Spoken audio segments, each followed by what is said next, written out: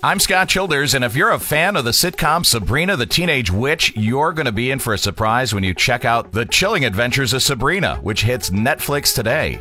It's still about half-human, half-witch high schooler Sabrina Spellman, her aunts Hilda and Zelda, her boyfriend Harvey, and her cat Salem, but this version's a dark, twisted horror series. The show's creator, Roberto Aguirre Sacasa, explains. Almost everyone knows Sabrina from the 90s sitcom with Melissa Joan Hart, which I used to watch. And I think at first they're surprised to hear that there's a sort of more serious, more horror movie-like take on the character. But then kind of when they see it, they understand it. And I think it's better than try to redo something that was great. We're trying to do something that's completely different. If Sabrina looks familiar, it's Kiernan Shipka, best known as Sally Draper on Mad Men. The Chilling Adventures of Sabrina hits Netflix today.